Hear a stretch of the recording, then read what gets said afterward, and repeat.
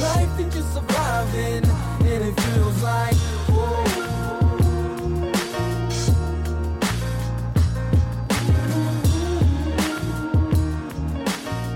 Hey, yo, Chad, let me speak to him. Man, it was my ticket My out the hood. fourth podcast of the year.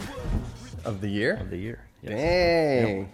Heck yeah. So you're nice and conditioned. Yeah, most of them been on Zoom though, so this is I like the face to face better. Oh, It's totally. it's definitely better. Definitely better. Which is why, like, you know, everybody started a podcast when COVID hit and everybody's at home. Oh yeah. Mine went to the back seat. Yeah, took the back seat to the kids being home from school. And so Gabby, my ex at the time, or my wife at the time, was working from home. So she continued working. Me, I handled the schooling and stuff. And people just didn't want to meet face to face, you know, rightfully. Oh yeah. You know, justified in that moment. Yep. Well, it's funny now because everybody wants to meet face to face, but now it's funny. COVID goes away, but now the flu's back. It's strange how that works, right? Yeah, right. I don't understand. Nobody Yeah. talks about it. Yep. Exactly. Exactly. Well, thanks for joining me, Rob. Yeah. AKA Stark. Yes. 100%. I appreciate you asking, man. It's good. Yeah, So- no, I appreciate you. I know you have a wealth of knowledge, man. I think your thinking is pretty advanced, I would say, in my opinion. And it's a pleasure to have you sitting down here. And I just kind of want to pick at your brain. Pick away. Not much you're gonna find, but Stop. Rob, so tell the folks, you've been on before because Yep. we were talking about the F3 our workout group. Oh, yeah, yes. Which you Yep. helped to plant here in Arizona because you brought it from out east. So I guess, guys, welcome to this Juan time. Yep. And today I'm joined by Rob Verzera. yep. AKA Stark, and I guess we met through F3. So can we let the people know a little bit more about F3 and, Sure. and how you found it, and then you brought it here? Okay. So back in, I got to remember back now. Hang on. 2016. Mm-hmm. I was through a whole bunch of steps prior to that. I got introduced to doing stupid stuff like Ironman and half Ironmans That's and right. triathlons and all those stuff. So that was about 4 or 5 years I did a bunch of those. And I was training for a full Ironman. That was my second one I was doing. It was one up in Lake Placid. It was like, at the time, it was one of the hardest ones on the whole circuit. So did that. Ironman training, it's basically a 6 to 8 month game plan, right? And it's Gotcha. every single day. Maybe you have a day off here and there, but for the most part, you're working out every single day. It leads up to that race.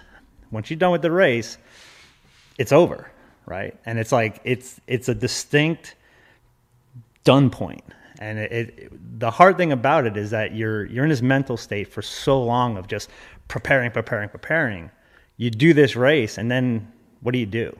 Right? And it was the weirdest thing because every single day I'm getting up early and working out. You have a riding. mission. Right, exactly. You have that mission to do. You get done with it, and now it's like, what the hell do I do now? Yeah. Right? You fall into this weird depression, and it's a real thing. It's the post Ironman depression, right? So that went on for probably 4 or 5 months, and it was just like I just was unmotivated to do stuff.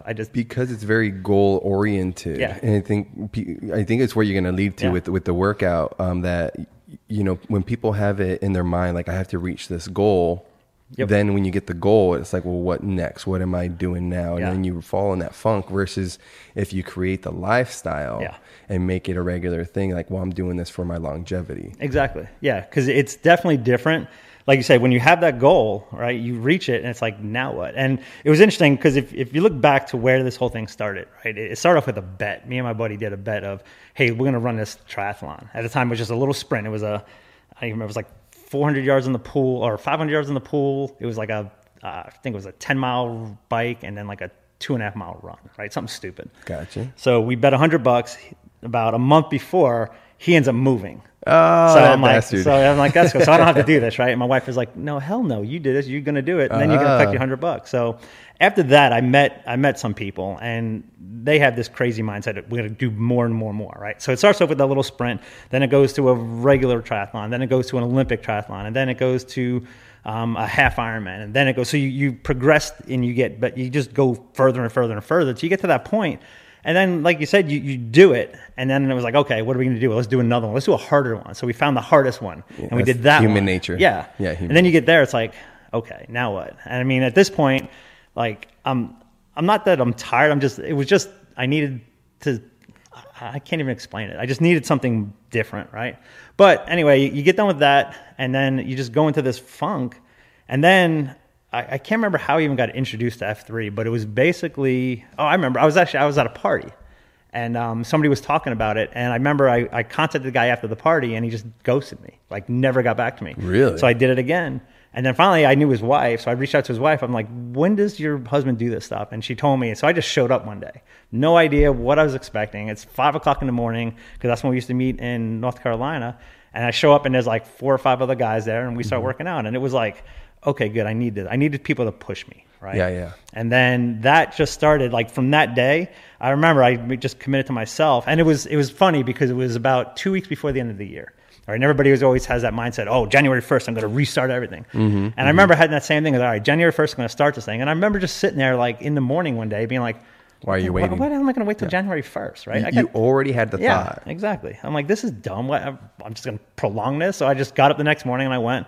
And then from that point, I ended up going 120 days right in a row. Dang. And the only reason why I didn't keep going is because we went on a cruise. Yeah. But I remember we went on vacation, and I found an AO wherever we were on vacation. Yeah. Even one time I remember I had to drive 45 minutes to get to one because I was not going to stop. Gotcha. So, and even on the boat, it's like, it really sucked there because of the fact there was no official thing. I still worked out on a boat, but it didn't count to me. You should have planted it on the boat, cruise ship. You should have gone around to a bunch of dudes, be like, "Yo, you want to work out with me?" I need somebody to work out with me. So, you imagine being approached on the cruise, but you'd have to find the right individual, because they're like, "Well, you're approaching me to work out right now, bro. I'm on vacation." Exactly. All right? But it was funny because I did that, and then after that, like, I don't know, I just kept going, and it was one of those things that was just part of my daily routine now. And where I lived there, within 5 minutes of where I lived, there was an AO every single day, right? So I can go Monday to Friday if I wanted to. So then I just got into a regular rhythm, and it was just 4 days a week I was going, and it was good. I moved here, and then all of a sudden it was gone, right? And it's like I needed something else more. And I just remember I started asking people in my neighborhood. Nobody was really that receptive to it, which really was unfortunate because there was a bunch of guys there. They just weren't my people, right? Gotcha. Yeah. So it was hard to get that going. So I was like, all right, how else can I find people? So I started putting posts out in some Facebook groups and a meetup group. And then one morning one afternoon I get a response from some guy named Ed. Yeah. He's like, yeah, man, I'll show up. So he ended up showing up one day, and it was just me and him. And then a couple more people showed up, and then a couple more people, and it just kind of grew from there. Still wasn't official. And then I was talking to people back in North Carolina that knew people that were like in charge of the whole thing. And then they were like, all right, we want to launch one out in Arizona. And they happened to have somebody else was here, but in Phoenix. They happened to work. I work for myself, so my coworkers are me, myself, and I, and it's tough to really kind of. You hate half of them, right? Yeah, exactly. Some of them, they're kind of weird people to hang out with. But they end up starting this thing in Phoenix. The official kickoff was in Phoenix, but we already had a little group growing here. Yeah, and then from there, it just kind of grew, and we're 5 years into it now, I think, here, and it's grown humongously here, which has been great. So, and that has been a great thing, at least for me. And I go through these funks where I just kind of just fade away for a little while, and then people give me shit, and then I get back into it. Well, plus you and the missus are doing the RV life right now and traveling. Yep. So you're missing a lot of the stuff here. Yeah. But again, the beauty of the F3 group is the different AOs, area of operations. There's some pretty much in any major metropolis. Oh yeah. So especially now, you can find them. I mean, it's going almost worldwide now because I know it's in several countries now. Yeah, which is really cool. I've seen that. So. That's awesome. So at this point, what keeps drawing you back to the group?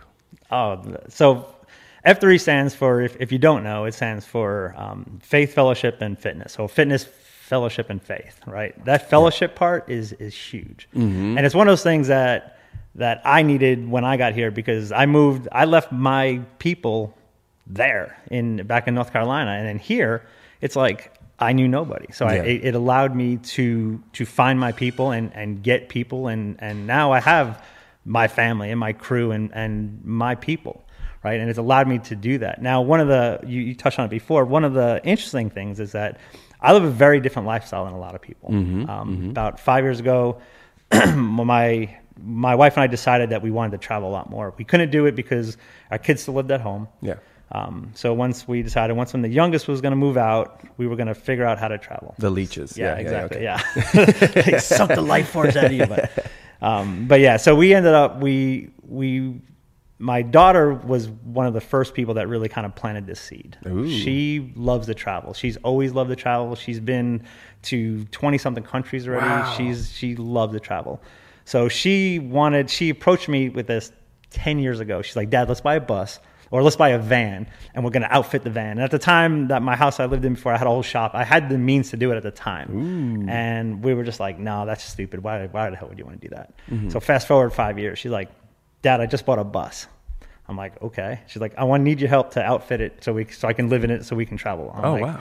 Okay, cool. So we did that in my driveway of the rental house I was in, using like a chop saw, and we ended up buying some little piece of crap table saw. It was hilarious. Yeah. But anyway, we did that whole thing, and then that kind of planted a seed. I'm like, that's actually cool. I kind of want to do this. And then my wife was like, we should just do this. So we got them. The kids finally moved out. My middle daughter went to school. My youngest daughter, she didn't want to go to school yet, but she didn't want to live at home anymore. So we started a kind of a business together. But anyway, so she moved out, and my wife and I were like, okay, let's go figure this out. So we basically sold all of our shit. We bought a motorhome, a 22-foot motorhome. And September of 21, we hit the road. Yeah. And we've been traveling. We've traveled to, oh man, the only 2 states I'm missing are North Dakota, actually 3 states, North Dakota, Hawaii, and Maine. And it's tough to get to Hawaii in the RV. Of course, yeah. That's one. But wait, you guys made it up to Alaska? Yeah, we were in Alaska last year, or 2 years ago, or not 2 years ago, a couple years ago, we've been to Alaska. So, but in the RV, we've traveled Gotcha. basically most of the Pacific Northwest, a lot of the Southwest of the United States, and then a good part of the East Coast. Dude. So what's your least favorite state, and why is it Oregon? No, it's fine. Now, my daughter actually lives in Oregon. Oregon's awesome. Oregon's No, I actually know, one of it's the- great. So we were in the 22-foot for a year, right? And then we were in Colorado for about a month and a half, and we were just sitting around one night around a campfire having a couple drinks, and we're like, I think I want to keep doing this. And she was like, so do I. So initially we were looking at houses here in Arizona, and the prices were just stupid. Like, Yeah, it's just crazy dumb. right now. So like, screw this, let's keep doing this for a year. And then she's like, I don't know if I could do it in this small 22-foot RV. And understand that a 22-foot RV is 22-foot motorhome is from the front to the back. All right. Yeah. So you have a cab and an engine in there that takes up a bunch of room. We didn't have any slide outs. We had a bed that folded up to a Murphy bed. So you have 2 people in a very confined space. Like, I don't know how we didn't kill each other, but that was just a lot of. It took the marriage to a new level. It did. Man. It was really good though, because when your kids move out, like, you have to reconnect. You do. And it was really, really good to spend that much time together, because we just did shit that we wanted to do. I mean, we both work remotely. We can do work from wherever we want. Yeah. Right. So it was nice to be able to kind of just reestablish that relationship again. And Yeah. it was really cool. But after a year being in that close quarters, it was like, we just needed more room. So we started looking around, and we were like, okay, we were looking at a couple different things. One was a travel trailer, which is basically something you pull behind your truck, or there's a fifth wheel that basically gets attached inside the bed of the truck. Oh, gotcha. So, or we were going to get what's called a Super C, which is like basically what we had, but like 3 times as big. Yeah, right? yeah. But 3 times as big means it was like $250,000. I'm like, Jeez, and how much does it cost to fill up a tank like that? my truck right now, it's diesel, Yeah. and it's 50-gallon tank. Oh, my God. And it's funny, we've ranged it from $3.50 a gallon when we first started this thing to $5 and change a Oh gallon. my God. So I mean, yeah, math that out. It hurts. It Yeah, hurts. yeah. So, but the good thing is one of the things that we try to do now is we try to stay in a place for at least 2 weeks. So I mean, gotcha. here, we're happen to be here for a couple months just because it's warm and we don't like cold. Yeah. So, but it's not. It's it is what it is. Yeah, well, I mean, it's a cost anyways that would be going elsewhere into a house. Right, exactly. You know? Exactly. You view it as like, oh, this is my electricity bill or whatever it is, right? Yeah. So what we end up doing is we end up trading the motorhome for the fifth wheel. It was a flat out trade. We bought the motorhome. So we had that. The only thing I had to do now was buy a truck. So we had a Jeep at the time. Did you have to deep clean the first one? No. The guy that bought it sight unseen. He was like literally he was a dealer that we ended up finding. And this is a way roundabout way to get to the place of the state that I hate the most. Well, not that I hate the most, that I would never go back to. Oh damn! So stay tuned. So we end up going. We called around a bunch of dealers. We had a deal here with the dealership that they were going to just do a straight up swap. The motorhome for the fifth wheel, which is fine, but you need to pull something, so you still need a truck, right? So we bring the thing in to do the trade, and the guy's like, well, we're going to do this. And after all is said and done, it wasn't a swap anymore. He wanted us to give him like $20,000. I'm like, no, that's not going to work. So that fell through, called a bunch of other dealers, found a dealership in Kansas, right? So we talked to the guy, and the guy's like, yeah, send me pictures and stuff. So send him all the pictures. He's like, all right. And we knew the fifth wheel that we wanted. He was one of the only people that had it. Yeah. And he was like, all right, I'll do that deal. We'll just do a straight up swap. Just come here with the title. I'll give you the title of the fifth wheel, and we're good to go. So we get there, and he ended up having something going on that day. So he's like, yeah, just leave it in the lot. Leave the title there, and then I came in the day before, signed all the paperwork and stuff because the Jeep or Trish was actually on her way. I had to go fly to Texas to get the truck, which is a whole nother story. So anyway, we drive there, get all the paperwork done, literally pull in on like Friday night at 5:00. He's like, the fifth wheel is right there. Just go pick it up. I'm like, all right. He's like, leave the title on the other thing. Signed all the paperwork. The guy never saw it. I'm like, okay, good. We hooked up the thing and just left with the fifth wheel. Yeah. And it was really bizarre. So we ended up going to this campground about 10 miles away. He was definitely using it for crime, dude. No idea. It was an actual dealership, but I don't know. It was a little sketchy. Yeah, but it was good. The dealership was great. I would definitely do business with them again. They've been awesome on follow up and everything like that. Nice. But we ended up going to this little campground about, I don't know, it's probably 2-3 miles away on this lake. Okay. Right? In the middle of Kansas. Yeah. Kansas. The amount of bugs, the amount of mosquitoes, the amount of flies, like it was the worst experience ever at a campground. And finally we were just like, all right, we need to go. Well, so we go from being so delicious. Yeah. I know. Hey, it's the Italian skin. So we end up going out. We end up heading north to like Nebraska or somewhere, which was another one. Was just like there's two states. There's no, and if anybody's listening from Kansas or Nebraska, I apologize. There's no reason to go back to those states. Really. There's nothing there. Yeah. But then from there, we traveled. We went up north to Montana and spent some time there, and then Colorado. And it's just been it's good. It's a different lifestyle that we live. We don't have a lot of stuff, which. Our house in North Carolina, we lived in about a 5,000 square foot house. I had a detached garage. I had a theater, poker room. Like we lived on an acre of land. We had a lot of stuff. Yeah. Right. So you go from that to something that's literally the size of this table. That was a living space, right? Yeah, think about how much shit you have to get rid of. Oh, tons. So that was a huge adjustment, just getting rid of the stuff. But now it's like, I don't want stuff anymore. Like we get stuff, she'll bring something into I'm like, what are we getting rid of? Yeah, exactly. It's like it's first in or first in, last out. Something's got to go. Yeah. So that's one of the things that we've been very cognizant of. So we do have a storage unit that has clothes and some stuff that we don't want to get rid of because we're going to get a house probably next year, maybe. Okay. All depends. Yeah. But yeah, so that's kind of what we're doing now. But it's been fun and interesting, and it's we've met some awesome people. Yeah. And the funny thing is that some places we do go, there are AOs. So I'll still get up in the morning. We were in Colorado for a bit. There was 2 AOs out there I was able to visit. So nice. it's been good. Nothing in Nebraska, which is kind of weird, right? Yeah. Same thing in Montana. Weird. It's like I think there's one thing in Montana, but there's like 9 people in the whole state. Yeah. So it's they're busy just surviving up there anyways. Yeah, especially right now. It's like 40 below. The elements. Yeah. Did you guys pick up any hitchhikers? No. Did you get stuck anywhere? Yes, we did. First, I'm trying to think. I think it was the first time out with the fifth wheel. Actually, we got it. Or no, second time out. We were in. I don't remember where we even were. I honestly was that in a Popeyes drive-thru? Were you one of those dudes? No, God, stuff like that. Oh no, hell no. No, we were driving, and like one of my biggest fears is because the place we go are so remote, right? Is getting just stuck, like blowing out a tire and something bad happened. Yeah. So we're driving, and all of a sudden we hear this noise, and all of a sudden you hear this explosion. Oh no! It's like, oh shit, what the hell happened? So we pull over, and a 40-foot fifth wheel is big, right? And I also have I'm driving a F350. So that's in front, and then you have 40 feet. Yeah, then you got 40 feet behind. So it's big, right? Yeah. So that happens. We pull over on a major highway, and thank God it wasn't that crowded. But one of the things that and this is my bad is, and I've taught my kids how to change a tire, right? They know how to do that stuff. It's a tire, right? How hard is it to change a tire on a fifth wheel? Okay. So we blow a tire on the fifth wheel. It takes out a whole bunch of the stuff on the undercarriage.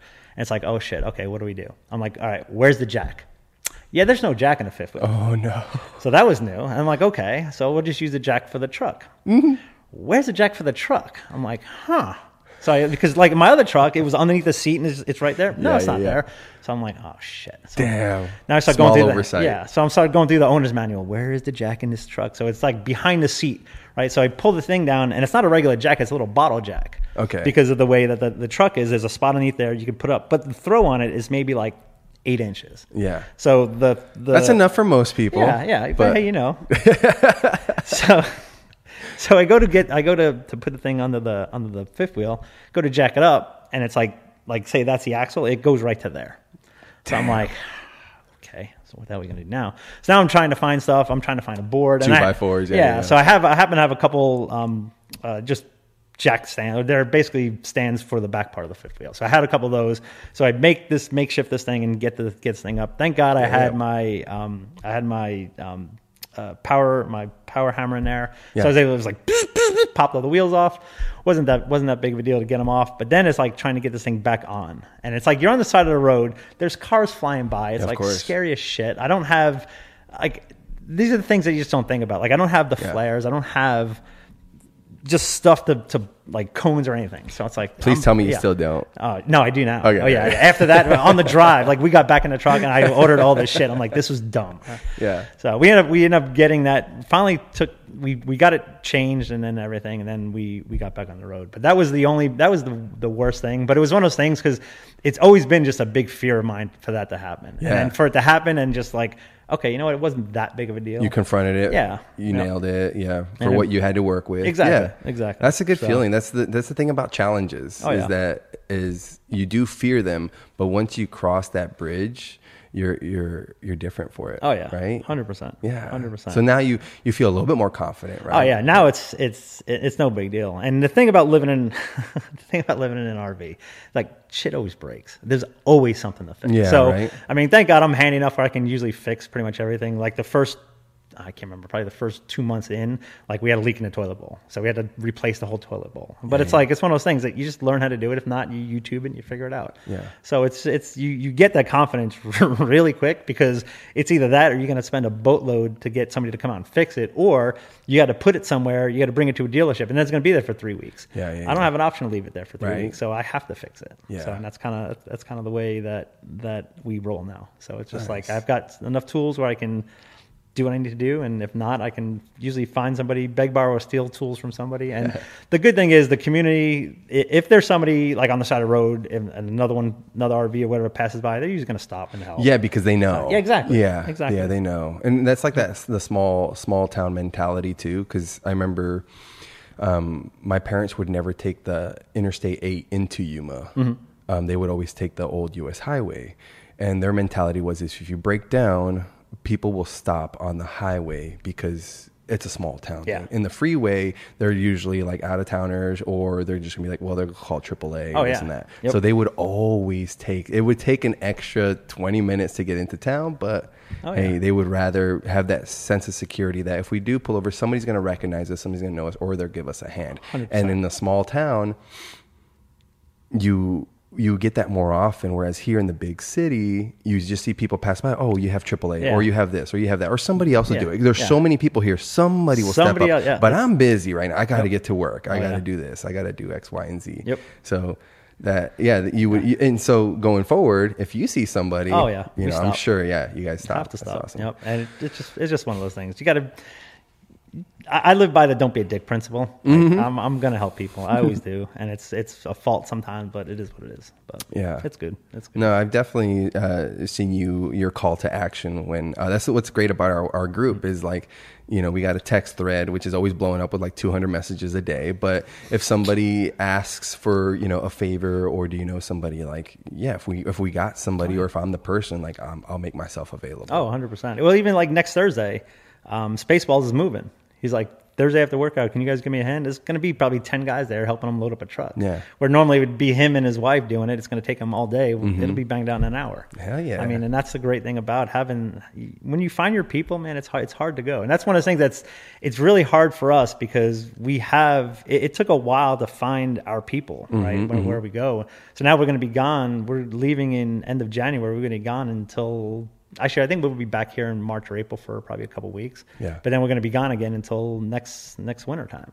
So Yeah. it's like you miss it. It's hard. But. It's very it's all you have to do when you're in a new town or in a new city is find your F3 people, and they'll bring you right in. Oh, Just yeah. like, and I can imagine that's the same for like I don't know, like I can only equate it to like maybe military folk or like, you know, anything of that sort where you have this camaraderie sense, and it's like, oh, you're Air Force, I'm Air Force, boom, we automatically have that connection. And I mean, that's how we easily fall into tribalism mentality, though. There is the downside of that where it's like, you know, if I know that this is how you think, then I kind of have a gauge. And if you don't think that way, then, you know, we're kind of at odds. Right. So there is a small issue with that. But the big upside is that as soon as, you know, somebody in town, I'm looking for an F3 workout, boom, your brother, man. Yep. Come on in. 100%. Yeah. Yeah. It is. It's great. It's one of those things you just don't find anyplace else. And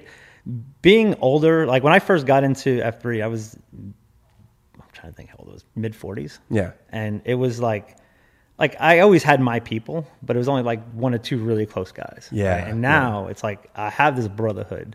And it's funny because I'm a member of a bunch of different dads groups, and there's always people going through that. Like, I just moved here, I don't know anybody. And it's like, dude, you have to find these people because this is the easiest way to find. When you're 45, Yes. to make new friends. Dude, our dinner the other day. Yeah. I have a 50-minute video that Glory sent me because he recorded the That whole whole thing. thing? And everybody went up, was like, it is so hard to make any meaningful friendships when you're married, kids, in your late 30s or past that. Like, it's hard. Oh, yeah. And it happens every day. Every time a new guy comes out and you keep coming. Yeah. Boom. Exactly. Instant. Like, we're working for something. We're working towards the same goal, and it's not to be better than the next person. It's to be better than your previous version. 100%. Yep. So when you're all in there and you're in the suck together, Hell yeah. you can look over and be like, damn, this sucks for me, but it also sucks for this guy. Yep. And let's get it. And together we're going to get through. Yeah. I mean, and that's what it is. It's so hard to explain and to put into words, right? Until you experience it. And like you said, being that suck together, you're looking over, you're not suffering. You're not the only one suffering. Other people are suffering with you. And it's just like, together we get through it. I mean, no matter what it is, but it's having that camaraderie. And it's so different than everybody has their work friends, right? Like you have your acquaintances at work. That right? you spend a ton of time with, exactly. bro. A ton of time. Exactly. But it's different. It's so much more, it's more meaningful. It's just more powerful. It's just, well, you're there better. at work, you're there to collect a paycheck. Yeah. So I'm here because I need to get paid. Yes. So I'm really selling my time to get money to pay my bills. Okay, cool. I'll put up with you. Yeah. Here, you're voluntarily That's showing. exactly right. I'm going to put up with your shit all day just because I have to. I have to. Yep. And here with the workout group is you're voluntarily showing up. Yep. You're putting your own time aside, and there's nothing more valuable from a person than their time. Yep. And so if this is how I'm choosing to spend it, and there's no monetary exchange, it doesn't cost anything to come out to our workouts. Yep. You know, you're not getting reimbursed. But I think the currency that you get in exchange is way more worthwhile. Oh, 100%. 100%. I mean, there's the friends I've made in North Carolina, I still keep in touch with them. Really? I mean, it's just that's They're how still powerful sending it memes is. to each other. Oh, yeah. Yeah, I get the occasional ones all the time. Because they're from Android them. users. Yeah. Exactly. Yeah, I get more texts from them than I do from you guys sometimes. Why is that? It's like, oh, your chat bubble's green. It's What the is Adora that Trails about? guys, Yeah. man. It's those AT guys. Yeah, exactly. Exactly. Low key. Yep. Dude, so you're the father of 3 girls. 3 girls. Yes. What was the biggest challenge raising 3 girls? It's still going on. No, they are. You thought you'd get over the hump, and the hump just never comes. It's there all the time. I make fun of it a lot because it's for me. I just equate it to it's payback for misspent youth. Right? Oh, all the shit I did when I was a kid just came back threefold. Yeah, and I've noticed that the more I hang out with you, Rob, I recognize that I'm sure you had a good wild man stretch. Oh yeah. The more we hang out. Yeah. And we won't get into it. We don't talk about that. So it's a little bit of payback for your wild youth. Oh my God, yeah. But my 3 girls are awesome. They can be girly girls, but they're not. Right? Yeah. They have the ability to do that. My oldest daughter is, like I said, she's a travel freak. She's like me. Well, they're capable. Oh yeah. You raised capable girls. Hell yeah. That was the thing. Women. Yes, 100% capable women, and that knowing the shit that women put up with and the stuff that, and it's funny, I look back now, the crap I did when I was a kid and just the dumb stuff. It's like, man, I know what I need to protect them. I need to protect them from me. Like if I can get them to put up with my shit, they will have no problem getting through life. And that was one of the goals. And it's funny to see them now. Like my oldest daughter is just like me. Yeah. I mean, she doesn't put up with shit. She is an entrepreneur. She's working at a startup right now, and it's frustrating for her because of the fact that there's certain things that she wants to be able to do this certain way, right? And she's being micromanaged to do things, and she hates it. So she's like, "Oh my God!" So she's been able to figure out, okay, this is how I have to work with this person. And the good thing is there's humongous upside there. I mean, she's one of the first employees, so there's going to be equity compensation coming up. So she knows that. So it's like, and she busts her ass. She works, I don't know, probably 12 hours a day. But it's one of those things that she does that, and then when she's done with work, then she does her own thing. She has this whole travel thing that she started up. So that's going well. And I know her goal is to eventually grow that where she doesn't have to worry about this anymore. So and then my middle daughter is just uber smart. I think I'm pretty smart. Like you're someone else's kid? Is that what you're saying? Exactly. I'm like, how the hell? It's funny because she went to school. She wanted to be a surgeon. That was one of the things she always wanted to be. She got into biology and she got into chemistry in school. And now chemistry is like one of her main things. She actually just got an internship with a company in Oregon to do, I don't even know what, she explained it to me, and I was just like, yeah, I'll just... You're like, okay, honey, sure. Yeah. She's throwing all these big words. I'm going to use the chromatic graph, I'm like, yeah, you go for yourself then. But it's funny because we talk, we play backgammon every Tuesday. That's like our thing. So we'll jump on FaceTime or we don't really FaceTime because she's got I don't have the Apple. So it's like, oh, that's right. Yeah. So we usually just chat, and then we'll play backgammon online. But dude, that's like the biggest reason I switched. Oh yeah, was for the FaceTime. It's just, God damn it. Yeah, they do that. Yep. Yeah. I'm not anti. I just don't like Apples. Because that's how I was. I wasn't anti-Apple. I was just like, I'd rather have the freedom of this. But then it got to the point where it was like, well, I didn't have all these tools to really connect with certain individuals. Yeah. The AirDrop was the other big one. Where like Glory sent me that video from the other night, an hour. Yeah, it took what 30 seconds for it to get to me. So I get it. I get it. Yep. But so she's kicking your ass at backgammon. Pretty much, yeah. But we had this running. We used to have a running total, and now it's just like I still win sometimes. The best thing is, the greatest thing about it is that like 2 or 3 days before leaning up, like I'll send her a text. You feeling okay? It's like, yeah. Why? I was like, because I'm gonna kick your ass. Yeah, some good shit. So there's always smack talk, and she does the same thing back to me. So she is. Well, you're succeeding, man, because as a parent, you want your kids to be more intelligent, more successful, earn more, and be happier because they're supposed to take what you have instilled in them and then just run with it. Oh yeah. And so your wealth of knowledge, 50 years of fucking knowledge, they have access to that. Yeah. And so now and then they're traveling and meeting different individuals that you've never met, and it should be enriching their life. So I think that if she's kicking your ass, man, you're succeeding. So you have to take a little pride in that. But keep ribbing. Trust me, it's an ego hit too. Don't get me wrong.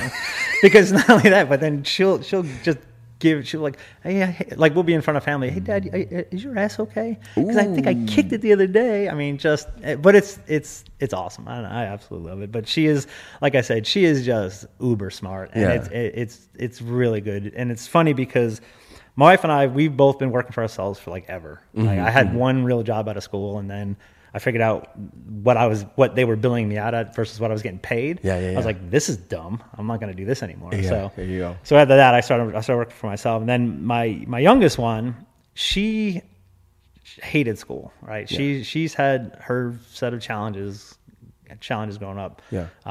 She actually attempted suicide one time. It was just a whole big thing. Yeah.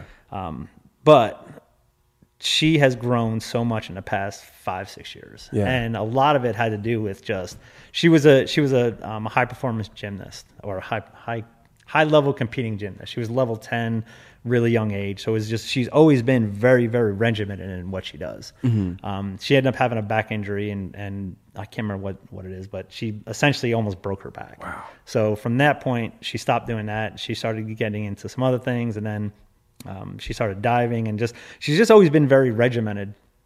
And then when I kind of could relate it to some of the Ironman training, because once you stop doing that, right, you just get into this funk and into this depression. Yeah. And that's kind of what happened. And it was funny because just talking to doctors and talking to other things, it's very common in that age, especially for young women, because there's hormones, there's all the other shit that goes on. Yeah. And it's like, as soon as she hit 18, it's like she just changed. And it was like she's just matured, and she's done a lot of self-development, just a lot of just working on herself. Yeah. Right. And it's been great to see.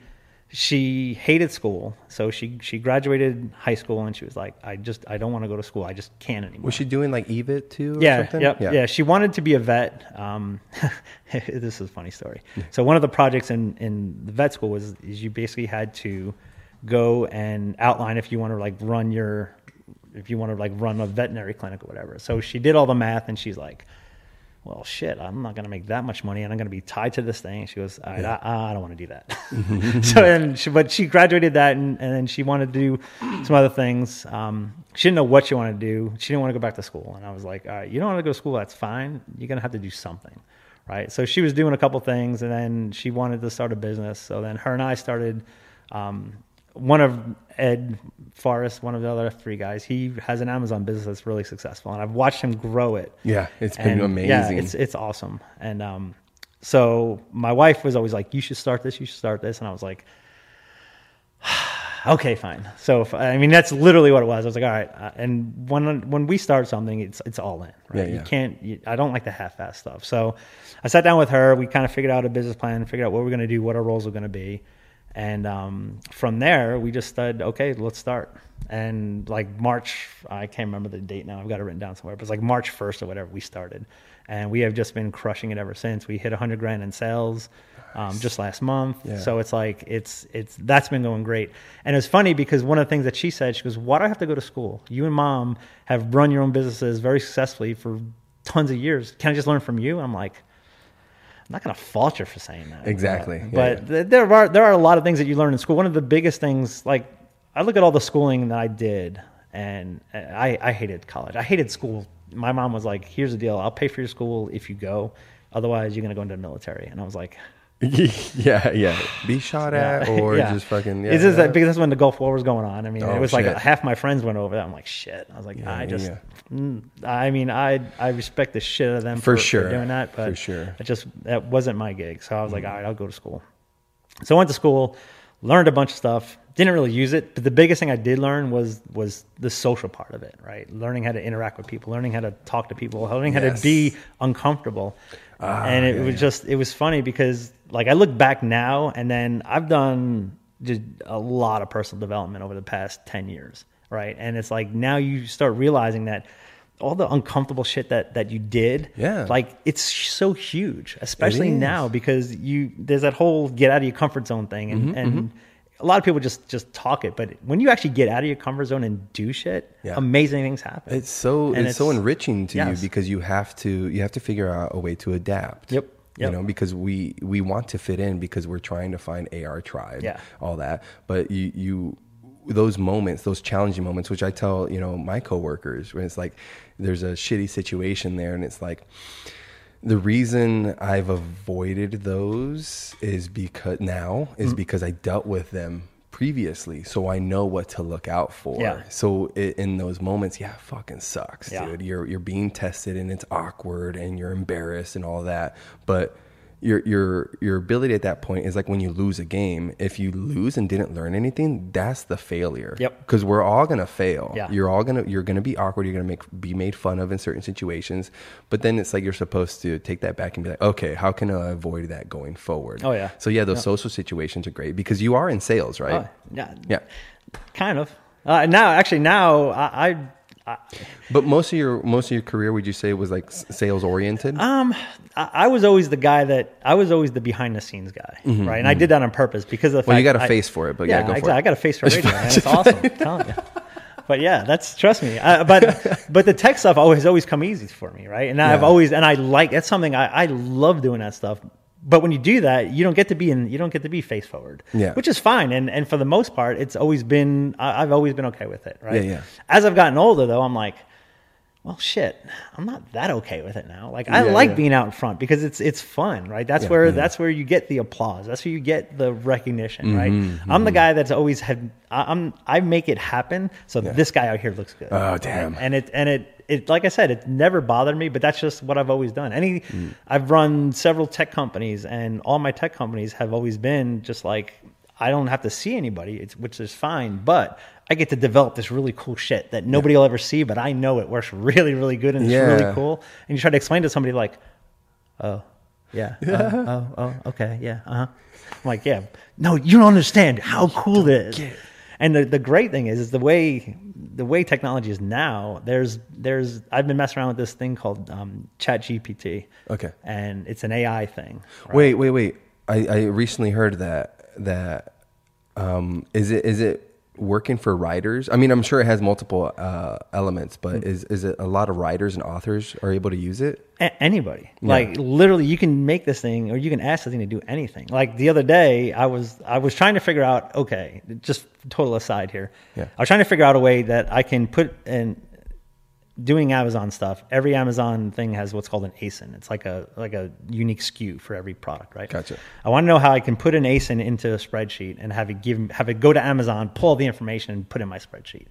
So I was like, So I started Googling. That's the first thing you do, right? I'm like, there's 1,000 different things. Like, oh, this is a pain in the ass. So I was like, let me just try something. So I go into the chat. I'm like, write me a program that I can put an ASIN into a spreadsheet and it can pull the data from. Shut the fuck up. Hold on. You typed it just like that? I typed it just like that. I said,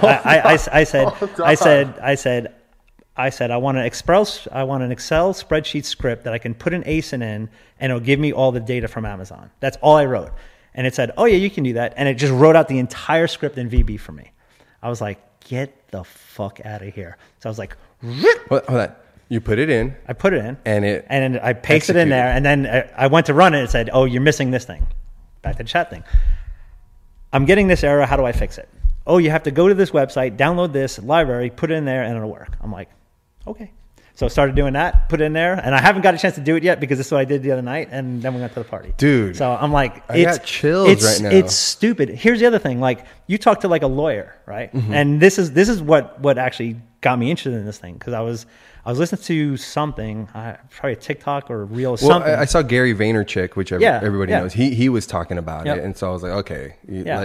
So, but the thing is, like, the lawyer typed in, okay, I can't remember what exactly he did, but essentially I need a brief or whatever on this, right? It wrote out the whole thing, and he was like, as a lawyer, he's like, yeah, my job is not going to be here for much longer. Damn. So, but think about this. If you're a college or a high school kid, you need to write a paper. I need to write a paper on hook fin that's never been written before. Or I need it written in this type of whatever, right? I need this. Bam, there it is. So, okay, education system, is it really needed after that? I mean, it's scary the amount of shit this thing can do. There is a recent thought I've had that, and I forget where it came from. I heard it from somebody else because I'm unoriginal, but it was something about efficiency. There's a slight detriment to efficiency, making things more efficient. is a slight hindrance to us as the individual, because we're not at that point learning or needing that. And maybe we can't foresee what that's going to make room for, you know, as we progress as a society and evolutionarily and all of that. Yeah. But there is something to something becoming efficient that you lose like the full know-how on how to do it. So when you talk about education, because when I was growing up, it was, go to Cliff Notes, go to Spark Notes, you know, change this and that and that. And then you can submit your book report. Like, dude, I hated reading as a kid. And now I'm just like, fuck, I wish I would have read more. Right. But it was literally that where it's like, this is the next level. Yep. Like it's absolutely incredible. And until you play around with it and until you understand what it can do, and it can literally do anything. So it's like, and this is one of the things I'm going to start is like a book. Like I've been wanting to write a book just on, I don't know what, but I enjoy writing. It's one of those stupid things, but I enjoy doing it. So I'm like, okay. And I also always try, my brain is always, I try to figure out how I can monetize things. So anytime somebody's doing something, like, okay, that's really cool, but how can you monetize it? If I can't monetize it, I'm not going to waste my time. I'm not going to waste my time, right?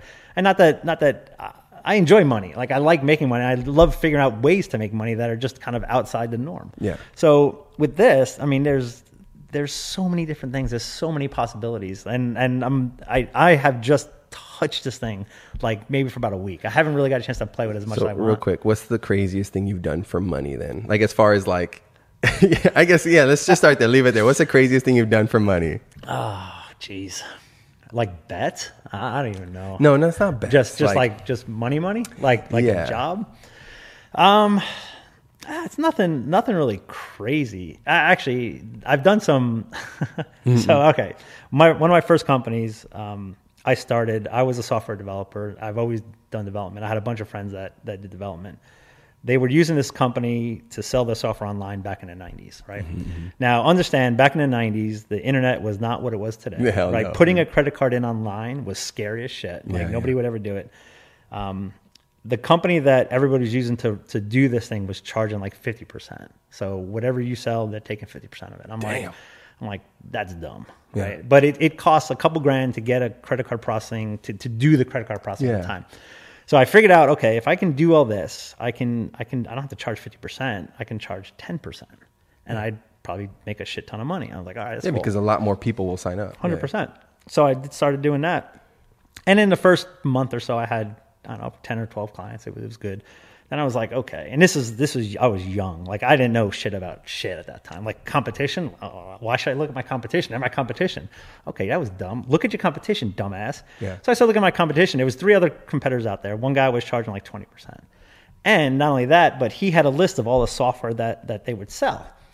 So I was like, One of the things I learned from the first job I had, the CEO of the company was probably one of my mentors. He taught me so much. And one of the things he always taught me is that if you're the smartest person in the room, you're in the wrong room, right? Surround yourself with people that know more than you do. So the very first thing I did is like, I like to develop stuff, but there was certain languages at the time that can scrape, and I didn't know how to do that. So I was like, all right, who do I know that knows how to do that? Oh, my good friend Rob up here knows how to do that. It's like, dude, you want to make $500? Come here, let's talk. So I was like, I'm starting this business. I said, it's going good. I got a couple more investors. I said, you want to invest? He's like, okay, cool. I was like, so he invested a little bit of money. I was like, okay, this is what I need you to do now. Because now you're an owner, right? Yeah. I was like, this, our competition right here. I was like, they have all their software online. I said, they're selling it for this. I said, if we can write a script that can pull that data, and it also had their email address too. And the email at the time, spam wasn't nearly as prevalent, right? So emails were like important. So you get an email from somebody who's like, "Ooh, I have to read this." Yeah. So what we did is he wrote a program that basically scraped all that data, emailed every one of the authors, say that, and we had the price of the program, and we said, okay, you're using these guys right here. If you do X amount of sales per month, you're going to pay them this. If you do X amount of sales per year, you're going to pay them this. If you come with us, you're going to pay this, and you're going to save this much. Yeah. 3 days, we had 250 clients. Damn. And then from that point, it was just like, it just went, right? Yeah. I mean, we from about a month, we had about 1,000, and it essentially just killed this other dude's business, which at the time, I didn't really give a shit because I didn't know better, right? I got a cease and desist letter from his lawyer, and then at a conference about a month later, I ended up bumping into him in an elevator, which was just really awkward as hell. Yeah. But anyway, back to the money thing. That was one of the things that it was it was shady. It was shady as shit. And like I look back now and I'm like, I probably shouldn't have did that. But at the same time, it was like, hey man, you put the data out there. It's public information. Yeah. I'm going to take it. So, but that was probably that was probably the shadiest thing I've done. Gotcha. But I'm not 100% proud of it, but it did kick off my business, and it just made us one of the company that ended up bought us at the end was that company that was charging 50% for everybody. They had 250 employees. They were doing about 200 million a year. We had 4 employees. We were doing 25 million a year. It's like, they were like, how are you doing that with 4 guys? I'm like, we like to play golf a lot. So yeah, essentially we had a rule that if you did something more than 3 times, you automate it. So everything we had, and one of the other guys that came on board, he's a good friend of mine. He is a friggin' coding phenom, loved AI stuff. So he wrote one of the first things for us that was basically AI. We were doing credit card processing. We get a lot of fraud still. Right. So he basically wrote it where he wrote a scoring program that would analyze all that shit and come back with a score. If it was above a score, it was good. If it was below a score, it wasn't good. Well, the company that bought us wanted that technology. They had 200 people doing that same job where we'd go and play golf. So they weren't buying us for anything else more than that. They want to know, like, I remember getting a phone call. I was like, how the hell are you guys doing this? How are you doing this much? And with 4 people, I'm like, we like to play golf, man. You caught me. Actually, I'm on the 6th hole right now. Like, I remember the phone call from the CEO. He's like, we need to have a conversation because we want you. I'm like, okay, let's talk. Let's do it. So yeah, it was interesting. That was my first just jumping into business like that. It was big time it was too, right? Yeah. It was cool. Back in the day. So hold on, you're talking about writing a book, right? Mm-hmm. So what do you think? I have no idea. I like to write. Like I write about experiences and stuff that we do. I had a blog, but not for like a while. fiction. No, gotcha. just life. Yeah. I mean, I've always, like, when I was a kid, I used to write like creative writing stuff. Like, I love that stuff. I have a minor in technical writing, so like I know how to write. I know how to do all. Gotcha. And it's just one of those things that it's just, I don't know. I've gone through some pretty cool shit. I've had some pretty good experience. I'd love to just put them down sometime. But would you do like a 50 Shades of Rob? Yeah. In an RV? An RV story? RV stories, yeah. RV lifetimes. But so one of the things also, like, and this is one of the things I'm really trying to figure out how to do is, like, I love to cook. Cooking is one of my, I cook every single day. Well, you're Italian, right? Yeah. You're saying. So we make our own pasta. We don't do it as much anymore because we just don't have the space. Yeah. But that was one of the fun things with the kids. Like, I have pictures of the kids. We have spaghetti hanging from all around the house, hanging from the cabinet and stuff is fun. But I love to cook, and I keep seeing these people on TikTok doing these little things. I'm like, man, this is like RV cooking with RV.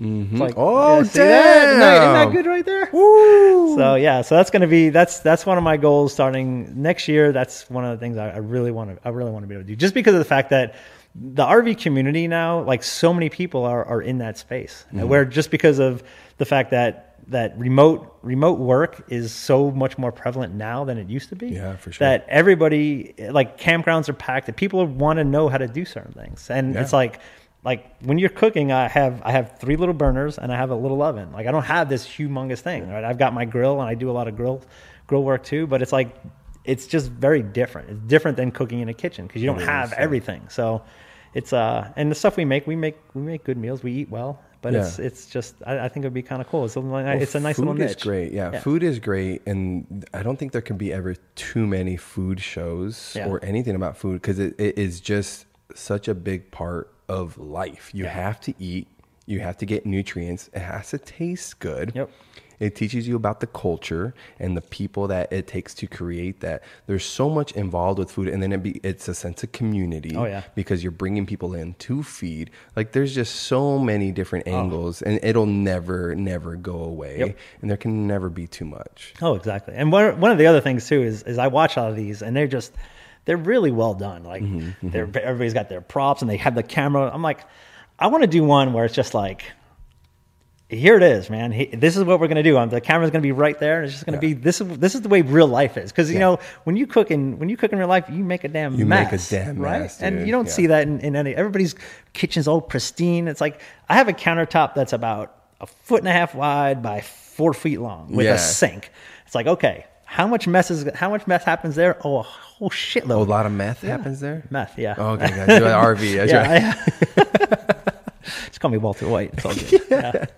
Yeah, no, that would be awesome. I would Yeah, look it's forward fun. to that, man. It'd We've be actually, the interesting. band has talked about that too, because we're like thinking about how ways to maybe generate a little bit more, interest and, Oh, and yeah. do something outside of it. Because what I've noticed in with social media is if they know you for one thing and you're promoting that, okay, Yeah. cool, that's what you're going to promote. But if you bring a separate interest involved into it, it gets way more engagement Yep. than that. And so we've talked about doing a cooking segment too, because Alex, our singer, he used to be a cook. Oh, that's and cool. dude, every time we go over for a jam session, he's usually making something, and it's fucking good because he names at least 5 ingredients. Oh, there you go. He's like, yeah, we're having this with this, with this, with this. I'm like, dude, Yeah. like on point.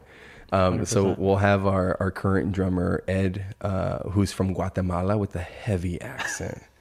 And I think he'll narrate. I'll write the script very verbose and a little complicated. Yeah. Have this immigrant Guatemalan read it.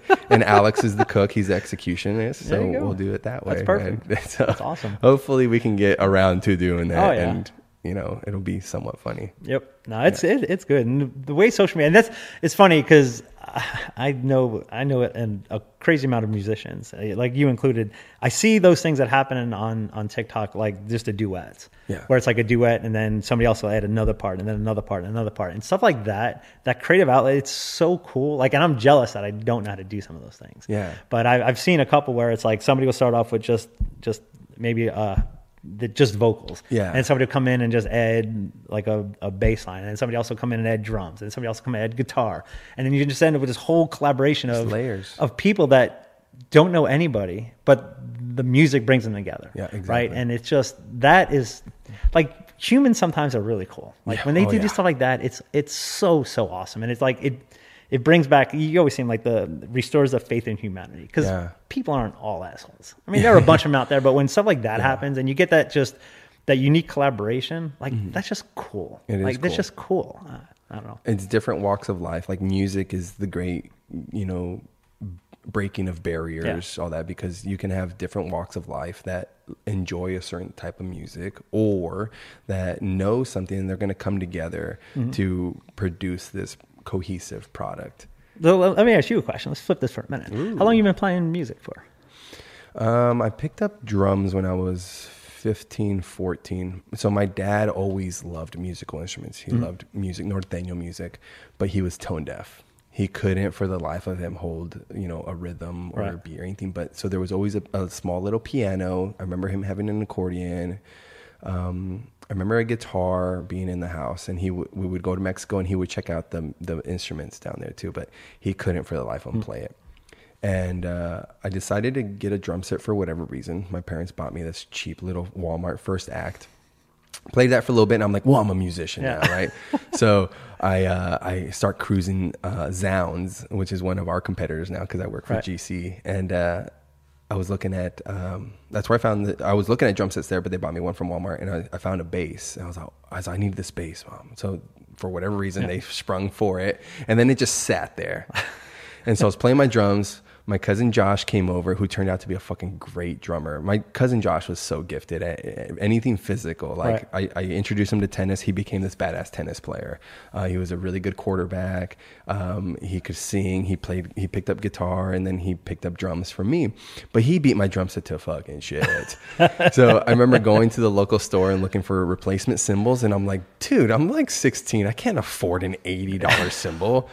My parents can't afford it to retrofit it. So the drum set went to shit, kind of sat there. I had played it at our high school's talent show. It was like this, it was called the Mr. Ram. It was like this whole dating, like there was an opening dance sequence. There was a swimsuit edition. Like it was, it was crazy, right? So I played drums 1 year, my junior year. And then my senior year, it came back around. I was like, well, I can't play drums again. So I have this bass sitting there. So like a week before, I try to learn the bass line to Sugar Hill Gang.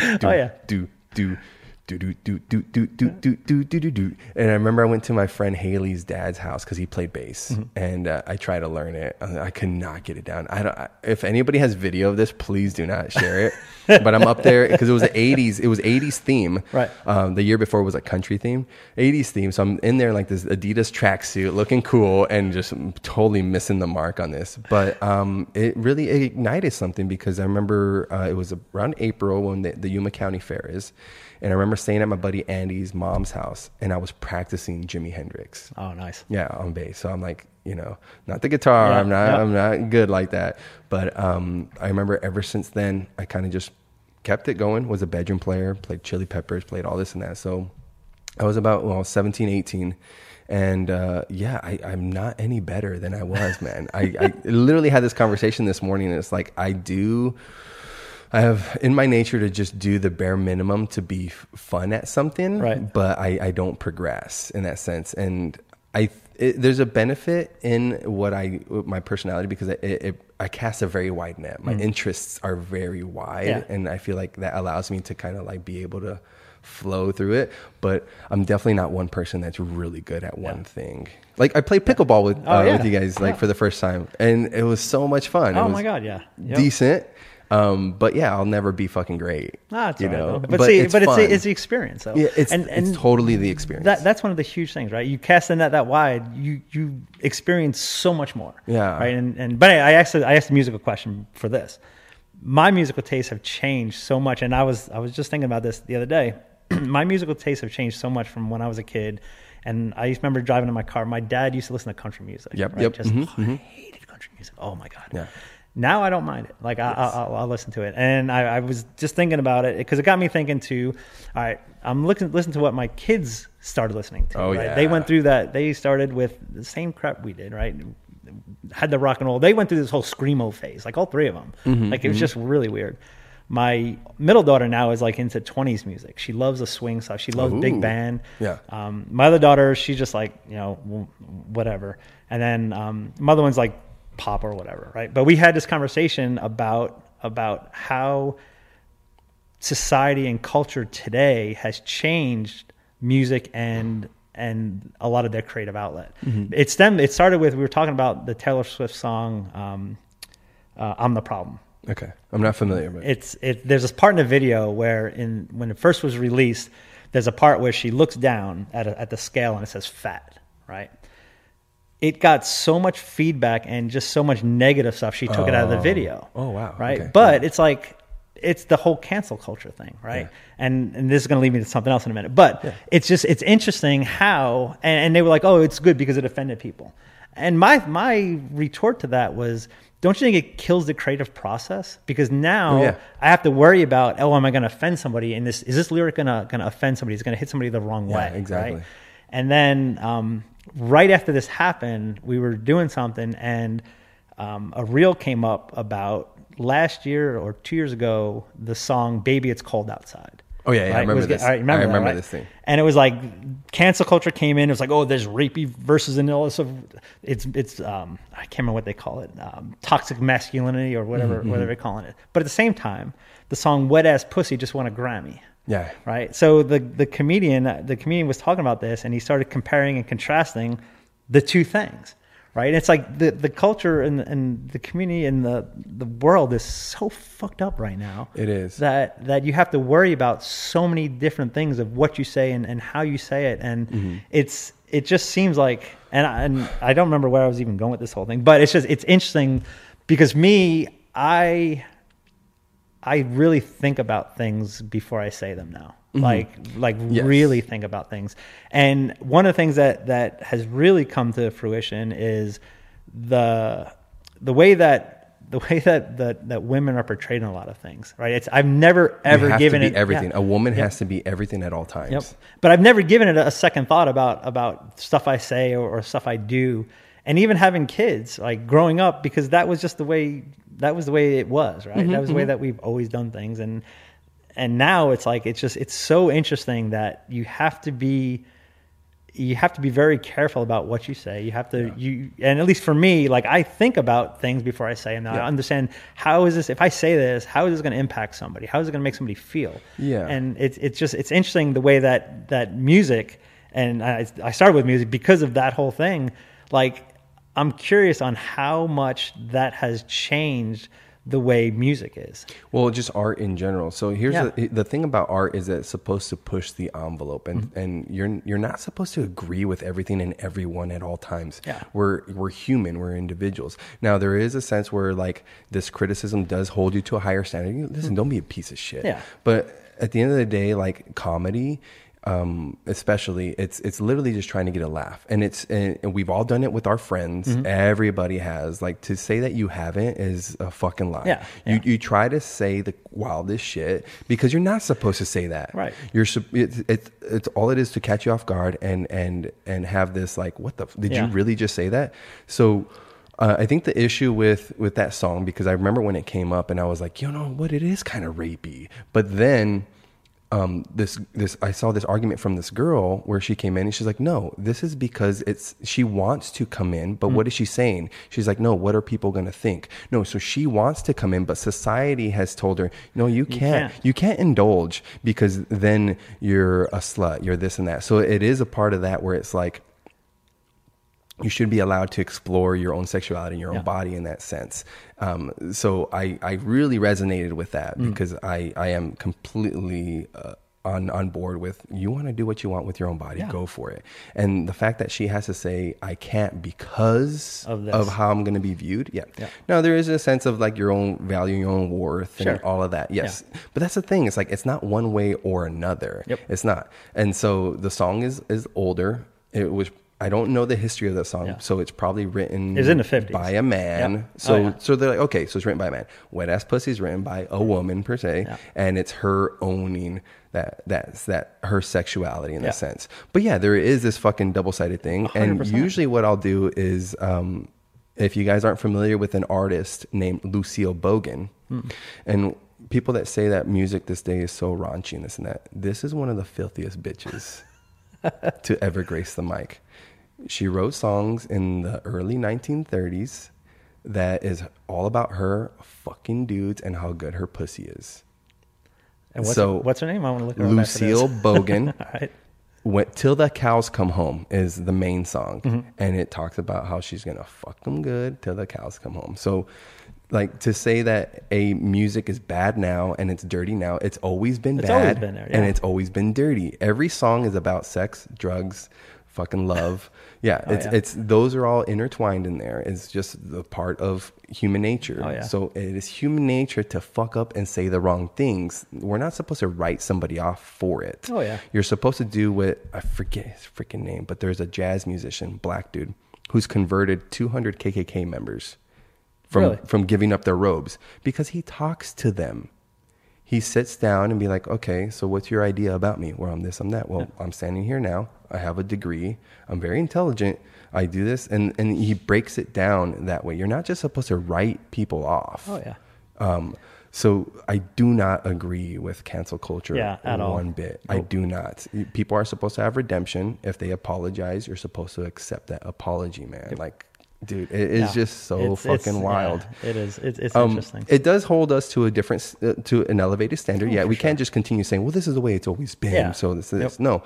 Okay, let's address it. Let me take your points and be like, and counter them. Be like, okay, I agree with this, but also like, because eventually the needle keeps moving. And what you notice is you're never woke enough. You're never this, because we're human. We're going to fucking slip up. We're going to fuck 100%. Up. We're going to do that. To say that you're not, then go download your consciousness into a robot and have it. 100%. It's like, do you want to be judged by a robot? Is that what it is? No. And that's funny because that's the way things are now, right? It's like, it seems like that you can't have a conversation. You can't have a debate with somebody, right? It's black or white. There's you can't. And this is just from my perspective, and I could be way the hell off, but it's like, you just can't seem to change people's mind. The communication in so many things have just gone away, right? You can't have a conversation with somebody and then come to a compromise. I mean, and it's crazy because the world is so fucked right now. It's so fucked. It's so, and you also so have to wrong. be able to separate the art from the artist. Oh, 100%. Because any artist will tell you that they've had moments where it wasn't them. It was something flowing through them that brought this to be. Oh yeah, I can see that. So you have to be able to separate this individual from their thoughts and when they're creating art and you're partaking in that art. Like you have to be able to do that. Oh, 100%. If not, how can you enjoy fucking anything, dude? How am I going to hold you to the worst thing you've ever done and then just totally write off everything else? Yeah, everything else, 100%. Okay. Yes. Yep. You cannot. Yep. Exactly. So I think that will be another layer of growth for us as a society when we can finally come to terms with that. Oh yeah. Yep. And it needs to happen sooner rather than later. It really does. I mean, because it's crazy. Right Well, and now. that's the issue with my earlier statement about efficiency is it's very easy per se to get by today, Oh yeah. There's food on every corner. There's ways to make money anyway, whether, it's a little bit, it's there, but there's ways to get by. Now, it's very easy where we don't have actual problems. So we create and we go out and look for our problems. And if everything's great, you'll start everybody's had that where you're in a relationship and you're doing fucking this, you're doing what they ask, and yet there's another thing. Yep. Oh, hey, you could also be doing it. Hey, there's another thing. Hey, there's another thing. There's another, because there always is room for improvement. Oh There my God, is. yeah. There Hell is. 100%. You think you're doing the most, but there's always a little bit more that you can dig down. But see, it's one of the things that, and you said this before, people strive just to get by. Like they'll get to that point where, okay, I'm okay right here. Okay, good. Dude. I mean, there's so many people that have that. There's so much more potential in people to do certain things, but they're happy. I'm gonna get you off my back. Yeah, That's it. exactly. Like, this is what you're worried about. Cool. I did a little bit of this. Now get off my go back. away. Yep. Yeah. 100%. Yeah. Yeah.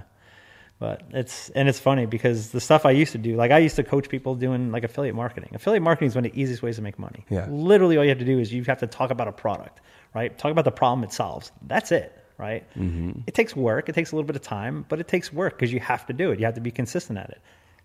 People fail at it all the time. And it's like, why do they fail? Because it's hard. It's not hard. Sit in front of a camera and do a video for 5 minutes. Do that 10 times and you're going to make money. Yeah. I mean, people are like, oh, that's too hard. I don't want to do that. Oh, okay, then don't bitch.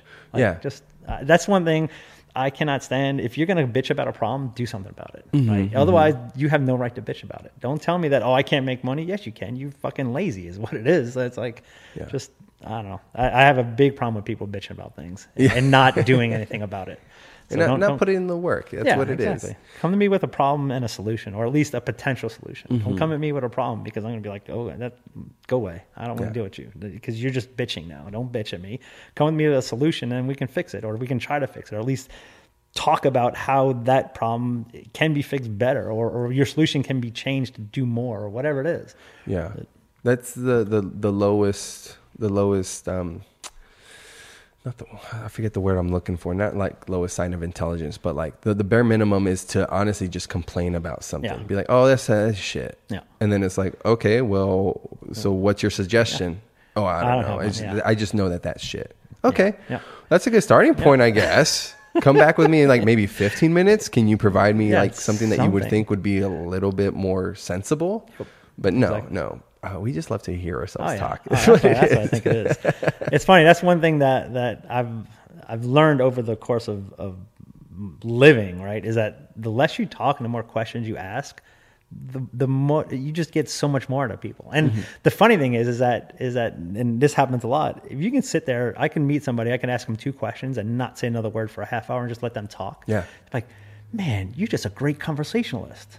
Yeah, dude, right. I just feed you, man. That's exactly. All. I feed you a question. Yeah, because we love to hear ourselves talk. We love to talk about ourselves in that sense. Like, hey, this is what I'm into. Yeah, these are my experiences. Yep. Yeah. And I used to get through I had my training partner.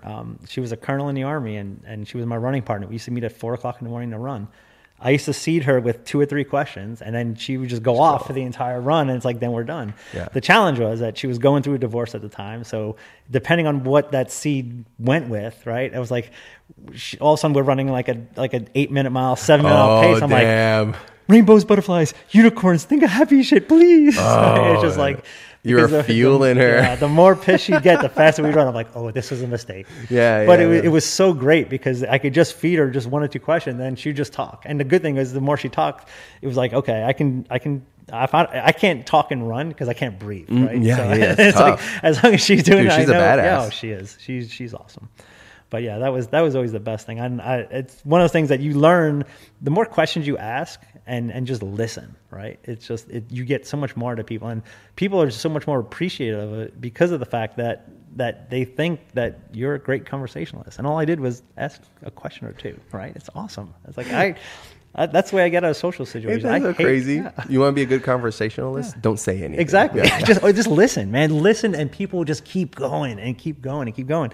And the cool thing is that they'll run down a rabbit hole, and all of a sudden it's like, ooh, I did not know about that about you. That's interesting. How'd you get on that? How'd that happen? Tell me a little more about that. Okay. Bam, there's another half hour gone. Exactly. So it's like, it's good. It's good. So it's all about asking questions for sure. Back. So how do you unwind then after, say you had like a long trip in the RV or like a tough day on the job per se? On the job, my on the job days is about 4 hours. Are you? I try not to work a lot, but That's good. I don't know. I poker is one of my things I absolutely love. I play it a couple times a week. I'm a TV nerd. Like I can just literally veg out. I make my own edibles, so I usually have an edible and I'll just chill out and just. How'd you get into edibles? So I got diagnosed with MS a bunch of years ago, probably 2000. Actually, I was going back. I think it was like 2007 or 8. Oh, damn. Yeah. So, I was on a bunch of different meds and they all sucked and they had all these shitty side effects. I started talking with some other people that had it and they would experiment with it. So I was like, all right, I'm a big fan of weed. I've always been a big fan of weed. I went through a long, all through school, like high school, I was a big stoner. Yeah. Stopped it for a lot of years. The wife just wasn't into it at all. So I was like, that's fine. So didn't do it. Started reading about the benefits of it. Talked to some people it really helped them. So I was like, all right, I'm going to start doing this. So the challenge was in North Carolina, it's not legal. Right? Gotcha. So I've got to go find the guy that's on the corner somewhere. And it's like, you don't know what the hell you're getting. You don't know what it's in it. So that's the issue with stuff not being regulated. Right. Exactly. So it was a little bit of a challenge, but I did enough research where I was able to figure out certain things. I was able to figure out how to do the extractions and stuff, because the first time you do it, it's like, oh, let's make weed brownies, because everybody makes weed brownies, right? And they come out like shit. And I'm like, this is horrible. So I started doing some more research, figured out how to basically extract it. So did a bunch of stuff there, and then I was just making my own oil, right? So then with the oil, I could do anything at that point. You can put into absolutely anything. Like a tincture? Yeah. So initially, I started with alcohol, because you can, if you take weed, soak it in Everclear, right, and basically just grind it up really good, soak it in there for about a day. So the flower, the bud. The bud, yeah. Gotcha. Yep, the actual flower. You can basically take that, it'll extract into the alcohol, you can then sift down the alcohol, and then you can have a tincture. Now, the problem with that, you put those under your tongue, it's Everclear under your tongue, it burns like a mother, right? Gotcha. It just absolutely sucks. So I went from there, then I started doing, I would take the alcohol, put it on the stove, and I would basically cook it down so it's almost like a tar. Right. And then from there, you can mix that in certain things. The challenge with that is that it tastes like ass. So I'm like, this sucks. So I was like, all right, what else can we do? So I started doing some more stuff. So I started playing with, I was reading about people that were basically just making their own butter and oil. Now, butter was cool. The challenge with butter is that it's just a little bit of a pain in the ass and a lot more of a mess. The oil, I can just do it. And now I just do oil. Right. So I was extracting the bud, get into oil. It was good. The more I was doing research, I'm like I said, I go all in on shit, right? So I actually bought a testing kit. Okay. So I could start testing to see how much THC I was getting out of this stuff. And what I was realizing is that, and after doing some more research, I was realizing that I was missing a lot. I was like, okay, this is dumb. So I was like, okay, so how are these people actually getting, because this is when you started getting stuff with THC that's like 70%, right? Gotcha. And they were doing what's called extractions. They'd actually take it, put it in a press, they take the flower, put it in a press, and they just apply pressure and heat, and you'd get, it almost looked like sap, which would come out of it, right? And that's now called shatter, right? Gotcha. They do other things. Okay. They'd have that. They'd make crumble. They do whatever. So I was like, okay. So they do that. That's like 80 to 90% efficient versus like I was getting like 20%. Oh, damn. So I'm like, okay. So this is obviously way better. So I'm like, okay, how much does it cost to buy a press? And I'm like, fuck, that's a lot. I'm like, I can just buy the shatter though, right? So we moved to Arizona, and I'm like, it's legal here for medical. So I'm like, the first week, I was like, I'm getting my card. Yeah. I got my card, went to a dispensary. I'm like, oh, like, okay, what's this? So, I mean, I spent like an hour and a half in there just talking to one of the bud dealers. Awesome dude. Chatted around, figured out what was what. Experimented with a whole bunch of different shit at that time, and it was really good. Then I started playing with the shatter, and I was like, and talking to him, I'm like, this was made basically by it's heat, pressure, and then I don't know, one other inert chemical, right? Yeah. So it wasn't a big deal. So I take that, I can heat that up to a liquid, I can then infuse that into oil, and now I have oil that is like has a 70 to 80% THC in it. And now I can do a lot of stuff with this, right? And I still have my testing kits, and I could test it. I could figure out my dosage, because that was always the challenge, right? You're like, okay, yeah, I have a brownie. I don't feel anything. I have another brownie. And then you're fucking couch locked for like 3 days, right? Yeah. So now it's like, okay, now I can figure out that each one of my drops is going to be this, and I can figure out this. So I basically ran, before it became Rec here, I started making what's called chocolate drops, right? And coffee drops is actually what I call them. So I have a little ice tray that measured out, it's 15 grams, 15 milliliters. So I can basically fill all my things up. I know what my dosage was. And it worked out good, right? So I was doing that for a while. Then I was like, okay, how do I make a chocolate bar? 'Cause that's what I wanted to make. Because one of the challenges I had is that I'd make these things, and if I kept them out, they'd melt, right? So I had to keep them in the fridge. I'm like, how come chocolate bars aren't melting? Then I found out this whole thing about process with chocolate, and then there's a chocolatier that's down in Mesa. So I called her. Okay, that was after you gave me the stuff, because I remember ours, the one you gave me ended up melting. Yes. Yep. Yeah. So I called her, and I was like, look, this is going to sound really weird. Like, this is what I'm doing, and this is the problem I'm having. She's like, oh, come on in. We'll talk about it. So I went and chatted with her, and she was really cool. She showed me how to do it. I don't remember what the process is called now off the top of my head. It was just a pain in the ass to do. So I was like, fuck it, I'm not going to do that. Yeah. So then I don't mind keeping it in the fridge. So I started making bars, and then just talking with a couple people. I'd get a phone call, a random text here and there, and somebody would be like, hey, can I buy one of your bars? I'm like, sure. So then before it became Rec, I had 15, 20 clients around town where I'd make a whole batch then and just go deliver them. And it was good. It was a nice little side hustle for a little while. And then as soon as it became Rec, everybody's like, oh, I'm just going to go buy it from the dispensary. Yeah, exactly. That's don't blame you. So, so that now I just make my own now. Yeah. I do it for myself, and it's good. I mean, it's do you it's like fun. throw like nuts in them or anything, or is it just straight up chocolate? Yeah. And depending on the strain, depending on what I need to do, like if I need to actually work and be creative, like there's one strain that I love called Jack Herner, or the other one is Blue Moon is the other one. Those are my two favorites. Yeah. I'll make a batch of those, and I have, depending on the type of chocolate I'm in the mood for, I'll drop it. I'll make coffee, drop it in the coffee. It melts in there, so it gives the coffee some flavor, and and you just get in the zone, and I could just work, and I could just do whatever. And it's funny because the wife knows when it happens, because I put my headphones on, I get in front of my computer, and I just go. You're in your flow state Exactly. at that point. Yep. Yeah, you're flowing. And it's just whatever I need to do, I can just bang it out, and it's just like I love working like that, because it's just, I don't know, you just, like you said, you just get into the zone, and I've got my playlist that I play. That's my zone playlist, and it just goes. Well, I think when you have the perfect amount of and a good strain of marijuana, it does put you in a mode where you become detail oriented. Oh yeah, you know, so it's very good for what you do. So I remember when you gave me yours, it was cold. I think it was winter. Yeah, it was. Yeah. It was like November, and I remember I got home and I put it on the top of the fruit basket, and I'm like, "Hey guys, don't touch this. Like, it's weed. I'm gonna go take a shower." So I get out of the shower, I come back, and I was like, you know what? I should probably put that in the fridge. And by the time I checked it, it had melted. Yeah. I'm like, fuck. So I throw it in the fridge, and then I went to work, and I work at a music store. Plenty of potheads. So I'm like, hey, I'm not familiar with this. Like, what's your advice? And one guy was like, oh, you should be all right. But one guy was like, all right, well, here's the thing, dude. You don't know, it melted, so you don't know where all the concentrate went.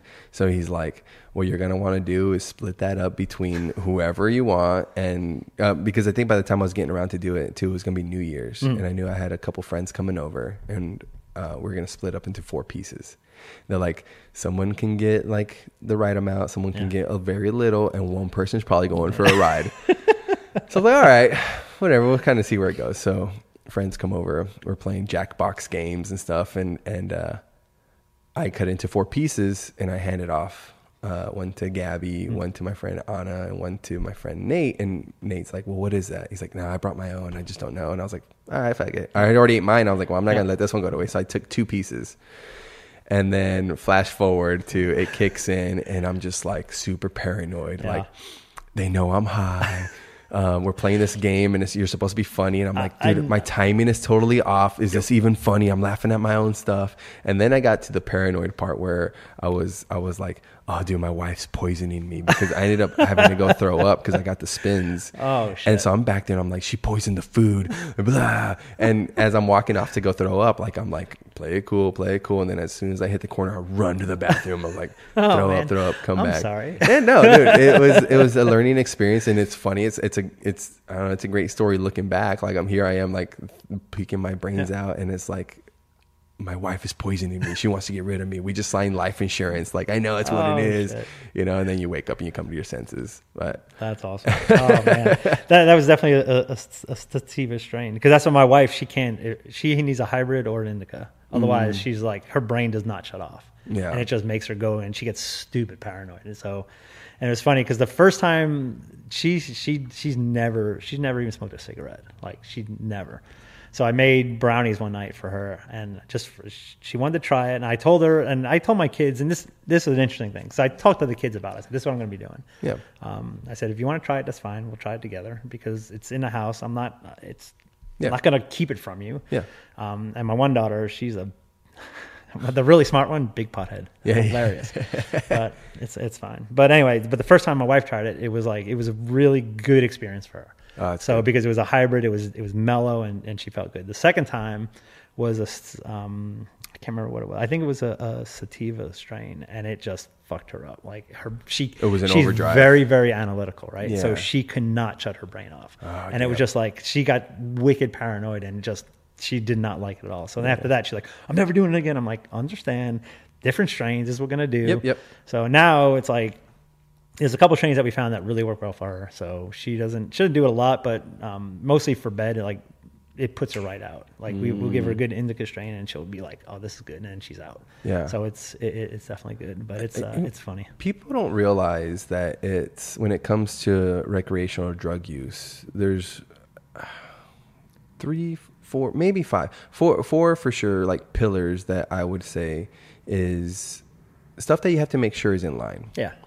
Your setting, I think it's intention and dose. Mm-hmm. Dose. You got to know what to work with, and that's going to take a while to find out. Yep. Your intentions. Why are you doing this? Is it to, shove fucking pain down? Then probably don't do this. Yeah. It's like, you can go drink, and you can go celebrate somebody, have a toast, or you can buy a bottle, go home and drink because you're fucking sad. Yeah. There's a benefit to one. For sure. There's a much less one to second. Yep. Set and setting, your mindset going into it, which is kind of like your intention, but your mindset going into it would be your set. What are you set for? Yep. And then the setting, where are you doing it? If you're doing it in an unfamiliar place, maybe where you're not so sure, then you're not probably going to have a good time. 100%. You're not.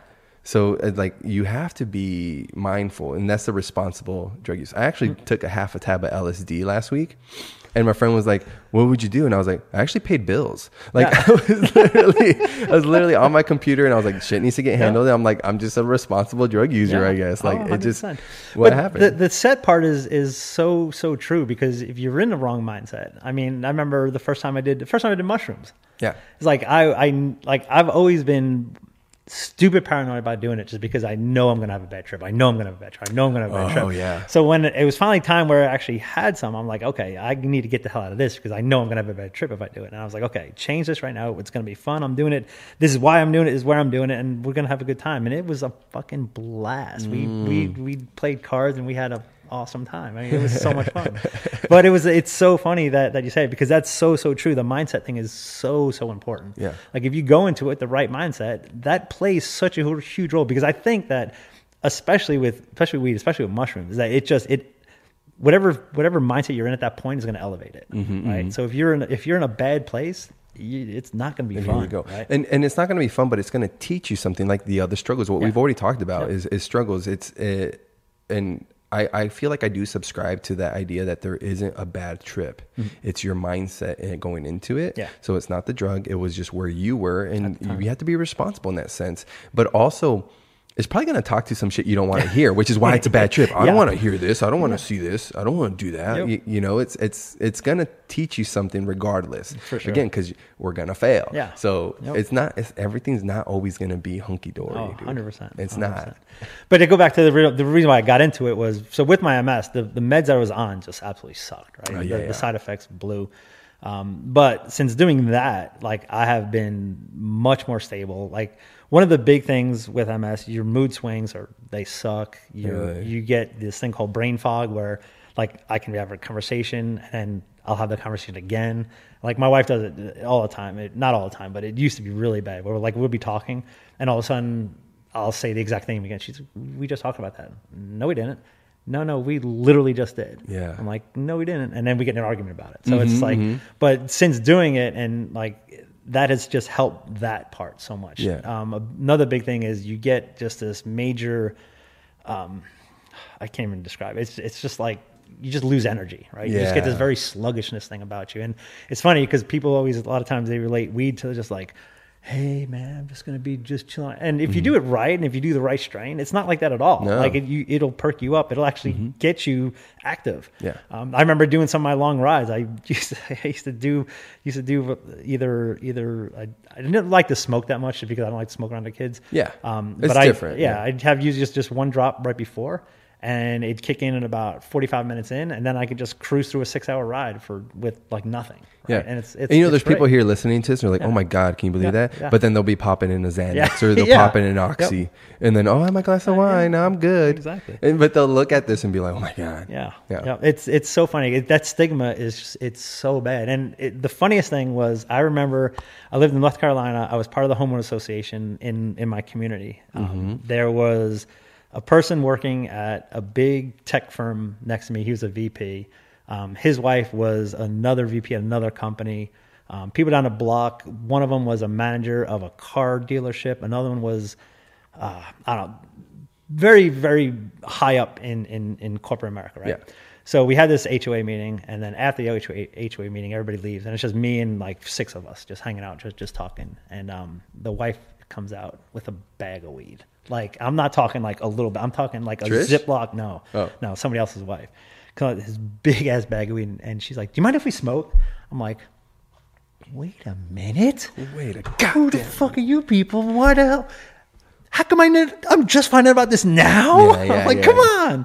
So it was good. So after every HOA meeting after that, we just had a smoke out party, and it was a blast. But it was just so interesting to see these people in this position that if their subordinates knew, they'd either be like, "Oh wow, he's really cool," or "Well, you shouldn't be doing that because you're in this position or whatever." Exactly. But it's so interesting the stigma that comes along with it, and it's like, I don't know. It's always been interesting to me because people are just weird. Yeah. Well, there's a responsibility. You have to partake in it responsibly. Yeah. There's a responsible way to eat it. There's a responsible way to enjoy sugar. Oh yeah. If you're going to eat a sweet treat freaking every hour on the hour, that's not recommended, man. It's anything else. You can't fucking drink 3 pots of coffee in one day and think that that's okay. That's good No, for you. those are drugs, Yep. and you have to use them responsibly. 100%. At the end of the day, that's what it is. And I think what's been lost on our puritanic culture is that these drugs that we've been talking about, marijuana,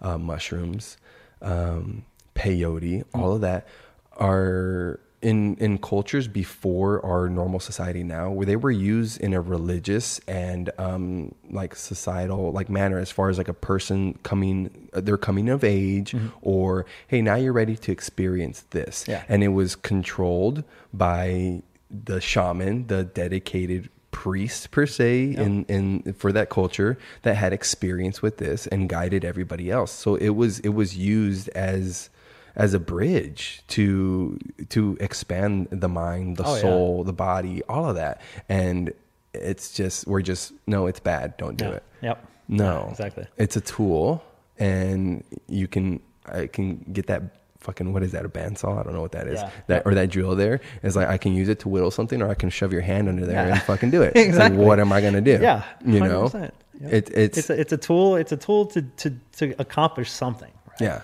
And it's like you said, it's if you use it the right way and use it responsible, not necessarily bad things are gonna happen. I mean, they may, but if you do use it the right way and for the right purpose, good things are gonna come of it. At least that's my opinion. A lot of people don't agree with it. You have to just be responsible. It's your intention going into it. And a lot of those people that will kind of disagree with that sentiment are okay with laws allowing guns in bars. Yeah.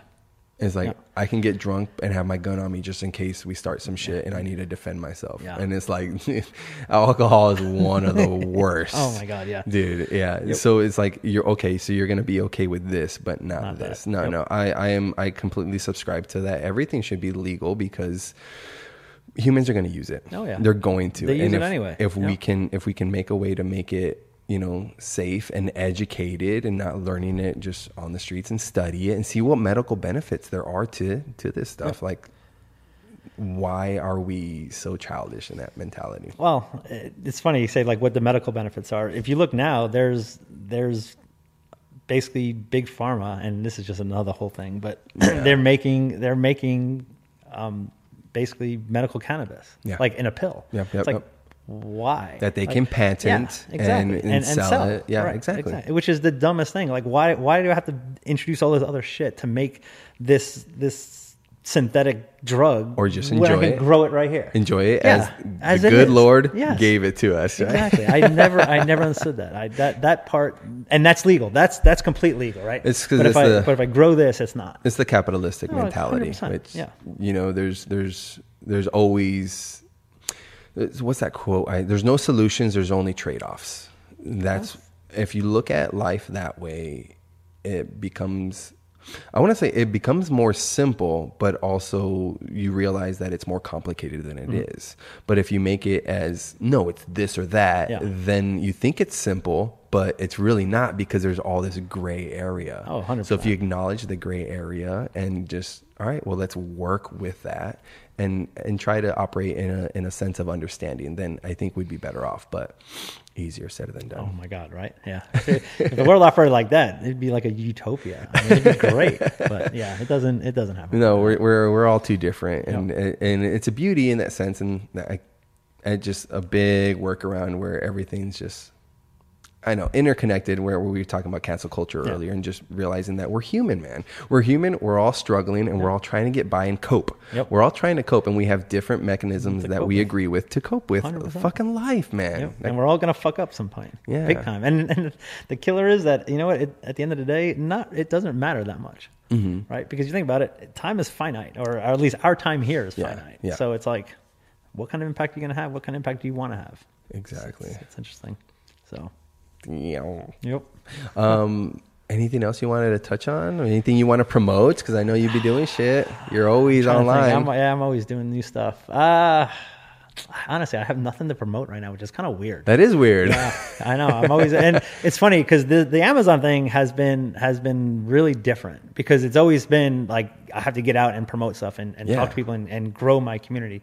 The way the Amazon stuff works, it's like I have this really small knit community just to bounce ideas off of how to do some different stuff. But for the most part, it's like the stuff I do is I buy and I sell. Yeah. I mean, and that's to break it down to the bottom of, that's what it is. I buy and I sell. So it's a matter of finding things that I can buy cheap and sell for more. For the most profit as possible. Exactly. Yeah. Yep. So it's nice having a small community that kind of knows what's going on, how can I get better at doing these things? How can I find the better things? Do you find that it's like they're very open to like provide this knowledge too? Is it kind of like, do they have a scarcity mentality? Oh, if this guy's selling, then he's kind of taking that from me. Yeah, some people are.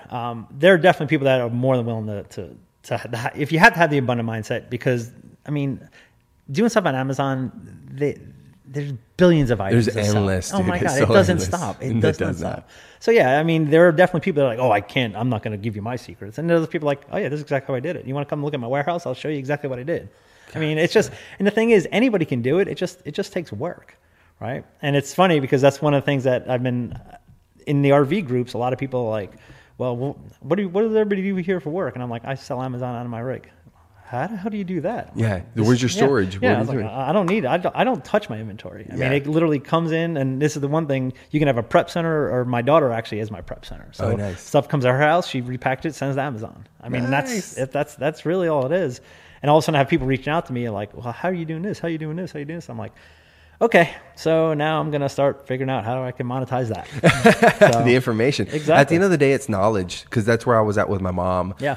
She's very creative. She's very crafty and handy in that sense. And I think she's still stuck in the old way of like, well, I got to create something and somebody will want this physical thing. Nope. And it's like, no. The money is in people want to learn what you do. Yes, The money 100%. is in providing the knowledge.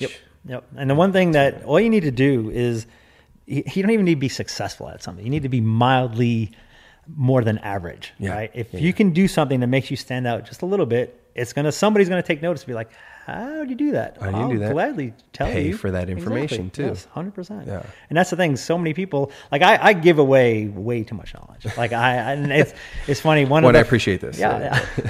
This is a check later. It's fine. I remember when I was getting ready to leave my job, a buddy of mine asked me, he was like, well, how do I do this? And I told him, he's like, all right, dude, you cannot do that. You have to just be like, okay, this is what it's going to cost you. And I'm like, okay. And I had this, it was a big switch, and I still do it. I give away a lot of my knowledge just because I like to share my knowledge. Yeah. But there's a point where I'm going to be like, listen, I'll give you 10 minutes of my time. That's absolutely Exactly, fine. yeah. If you want 2 hours, you're going to pay. Yeah. Well, what do I have to pay? Because it's time, and it's time. my knowledge that you don't have that you want. I said, Yeah. you have to pay for that. And it was funny because even as I was putting my dues in for certain things that I was doing before, it was like I'd ask people, and they'd be like, well, I can tell you this, but then we're gonna have to do a session. It'll be like $50. I'm like, fuck you, I ain't paying you money. Yeah. And then That's it's like, your and decision. then it's like I'll figure it out somewhere else. But it took me 3.5, 4 hours to go Google it and YouTube and all that other shit, where I could have spent $50 To get it. get the knowledge right there and then, and then I'm done. And that's what it ends up happening now. Because I don't mind. I'll sit, and if somebody has more knowledge than I, which is a lot of people, I'll pay you to sit down and talk and give me that knowledge. That's totally fine. I'll pay for that. Yeah. And it's funny because I had somebody come up to me the other day, a buddy of mine from North Carolina that I've known forever. He's like, hey man, I got this new girl. She wants to start, this is hilarious. She wants to start an OnlyFans page. Do you know how to do that? I'm like, no, but I can probably figure it out pretty quick. I'm researching it right now. I was like, I'm right on it. Give me 10 minutes. So anyway, I figured out how to do it. It takes nothing to do, but she had no idea how to do it. And I'm like, yeah, I was like, I'll consult. It'll be $75 an hour. $75 an hour? Yeah, that's what I charge. I mean, if you want more, we can go more. Tell me.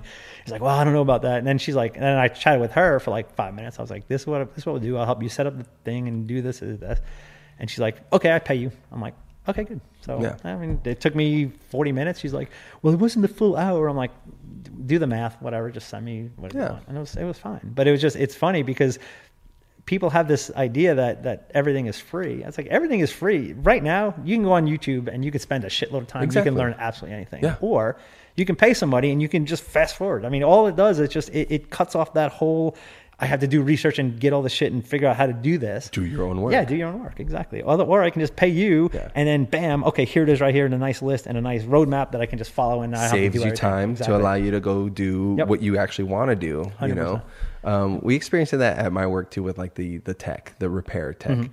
coming in, where people are like, well, that's really expensive, or this and this. And it's like, oh no, you can get it for free. They're like, oh yeah. It's like, yeah, go to school for it. Yeah. Go pay $12,000 and then you can do it yourself. Yep. It's like, you're paying for my knowledge and my expertise at this point. 100%. You know, it doesn't matter what the job is. Yep.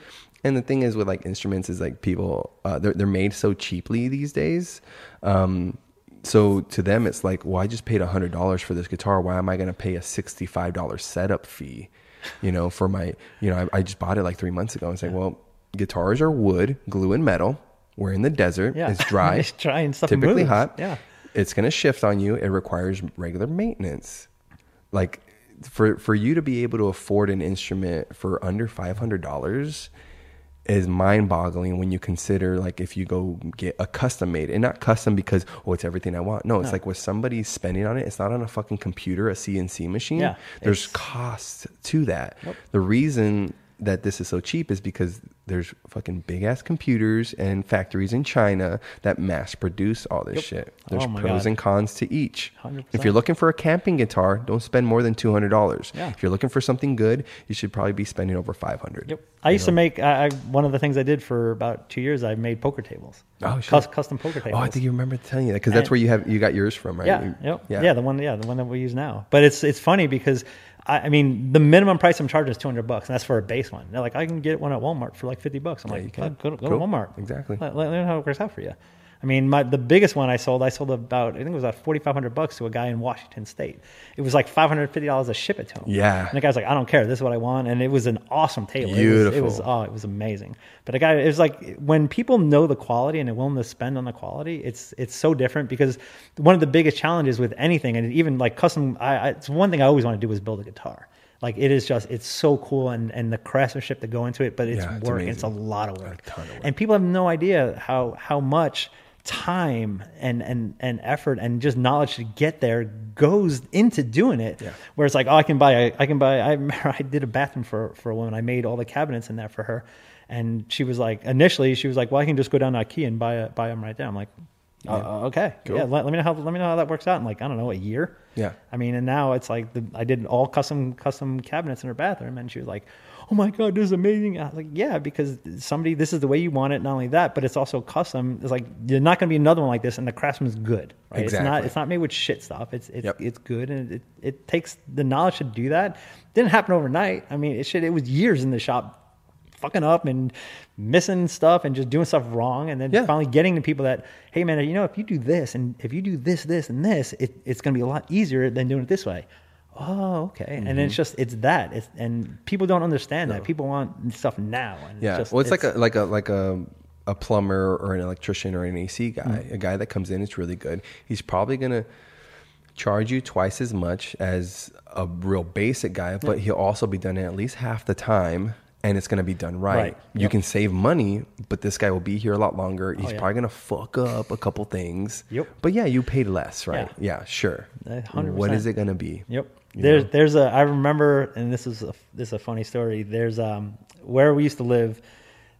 A lot of people, like I said, I've been in tech forever, right? Mm-hmm. So I used to do, for my neighborhood, I would charge people $50 to come out there and fix whatever issues they're having. They get an hour of my time. If I can't fix them, they don't pay me. So one guy was having an issue with Outlook, and he was telling me, he's like, I can't do this, I'm not sending this. I'm like, all right. So I go over to his place, and it's like I said, it's $50.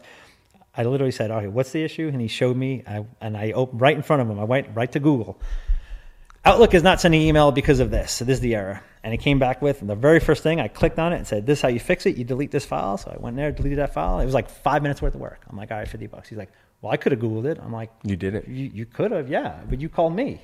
He's like, he was so pissed. I'm like, dude, your stupidity is not my problem. Exactly. Here, man. Just. That's so like, good. Yeah. That's so good. Your yeah. stupidity is not my problem. Yep. Yeah. Your lack of knowledge in how to fix your own problems. Yeah. And then I come here and fix it for you. And then you're upset because. And there's an old story about the guy that there was a big ship that they could not get the engine to run, right? And they had engineers coming in and trying to fix it, and they couldn't fix it. Finally, they called the guy that actually made the engine. He's like 85, right? Yeah. He comes in, he looks around, takes a hammer and just goes, wham! And all of a sudden the engine starts coming back up. They get a bill for like $15,000. Like, all he did was hit it with a hammer. He's like, yeah, but I knew where to hit it with the hammer. Exactly. And now you're up and running and doing your shit. Yep. Like, it doesn't matter what it took. It's what's the outcome to my work. Exactly. The outcome is that you have a working ship, you have running water, you have this, you can proceed with the peace of mind going forward. Exactly. What is that worth to you? Yep. It's not what went into Yeah, it. it doesn't matter. It doesn't matter if it took me 5 minutes or 5 years to fix it. I mean, it doesn't. The fact is that you don't have the knowledge and you want the knowledge. Exactly. So you're gonna have to pay for it. So, it. but yeah, that's. I don't know, man. That's just the way life is sometimes. Yeah. Right?